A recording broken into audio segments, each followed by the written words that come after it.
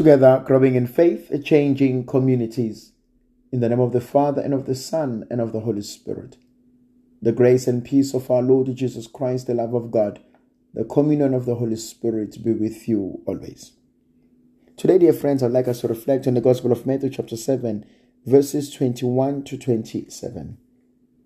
At that time, Jesus said to his disciples, "Not everyone who says to me, 'Lord, Lord,' shall enter the kingdom of heaven, but the one who does the will of my Father who is in heaven.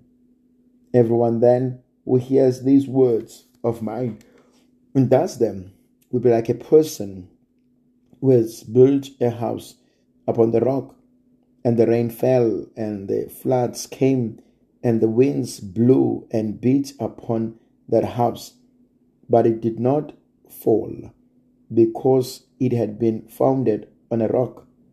And everyone who hears these words of mine and does not do them will be like a foolish man who built his house upon the sand, and the rain fell, and the floods came, and the winds blew and beat against the house, and it fell, and great was the fall." It's quite an interesting text.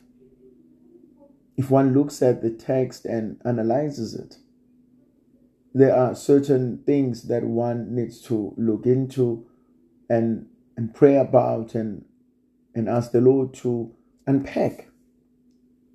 The first one for me, not everybody who says, "Lord, Lord," will enter the kingdom of the Father.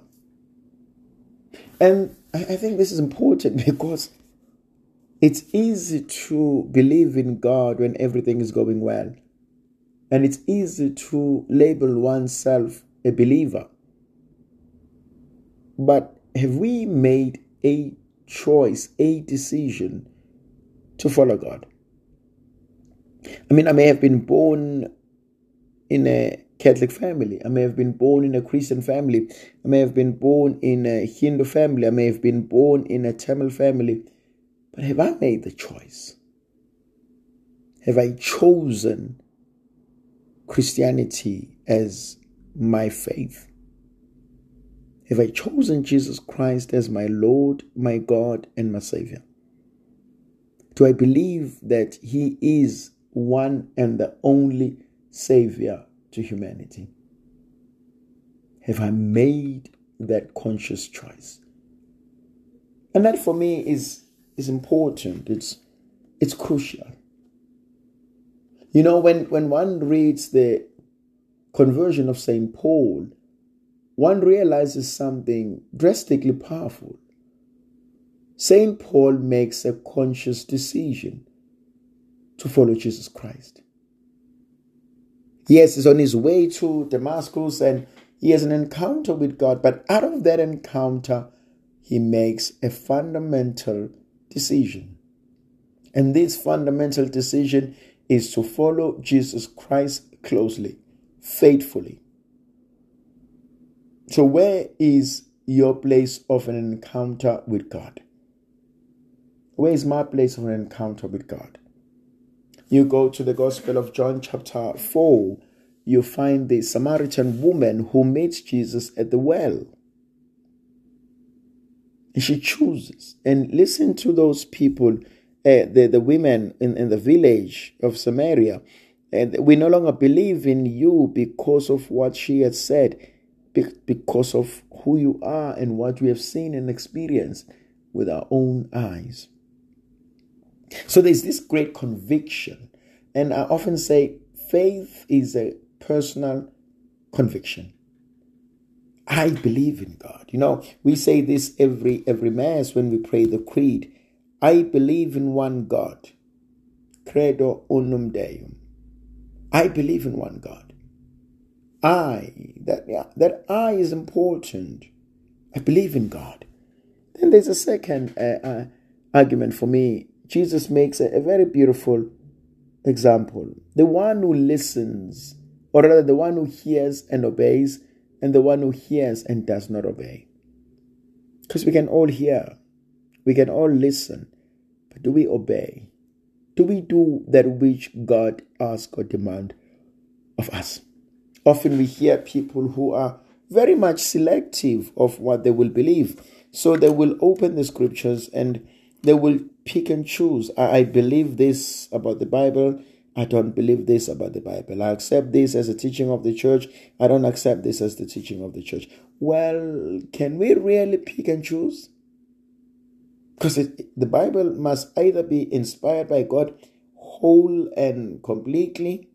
It can't be partially. It can't only serve my intentions, my beliefs. It must also challenge me. So if I listen to the word, if I hear the word, do I obey it? Do I do what the word asks of me? Does it challenge me to be what God wants me to be? Then, as he makes his argument, he makes a distinction between a wise and a foolish person. A wise person is the one who hears the word, who obeys it. And that person is like a person who builds a house on a solid rock. And now the question would be, where are you built? What is the foundation of your household? St. Paul argues this so beautifully, especially in the Catholic letters. We find this thing, the apostles as the foundation of our faith. The martyrs as the foundation of our faith. You often hear that the blood of the martyrs is the seed of our faith. Now, where are you based? Where are you founded? Am I founded on Christ? Am I founded on the rock? Am I founded on something that is so strong? And that is God. And Matthew makes a beautiful argument that if we are founded on God, which is our strength, our stronghold, nothing will separate us. And Paul will develop that in Romans chapter 8. Nothing will separate us from the love of Christ, not even death, not hunger, nor peril, nor exile. Nothing will separate us from the love of Christ. Why? Because we are founded in Christ. We are connected to Him. Then he argues by giving us the exact opposite. But those who hear the word and do not obey it are like a man who builds a house on the sand. Now, the sad part about it, he believes that the house will stand. And probably it does, but only up until there's great floods, great rains. Then the house collapses. So often we think we are okay. We think, I've got this. We think this is taken care of. But are we really okay? Are we really on point? Do we really get it? Sometimes we don't, unfortunately. But that's not the unfortunate part. The unfortunate part for me is I don't get it, but I'm not even aware that I don't get it.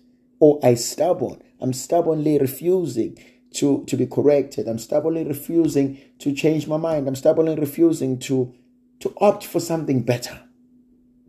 That, for me, is a bigger tragedy. And so Jesus says, those who hear the word and do not obey it are like those who have built a house on the sand. And that is dangerous. Because from time to time, I need to go back to that principle. Where am I standing? What is influencing my decision? What is influencing my thoughts? What is influencing my behavior? Am I doing that which God asks, demands, expects from me? And what happens if I don't do it? What happens if I do my own will?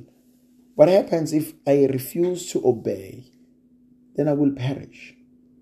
Because I don't have Christ as the foundation of our faith.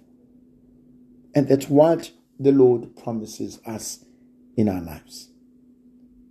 That if we remain faithful to Him, if we obey His word, if we do as He commands us, then there's hope for us in our lives. May the Virgin Mother of God continue to be with us, to protect, to bless, and to guide us. The Father, the Son, and the Holy Spirit. Amen.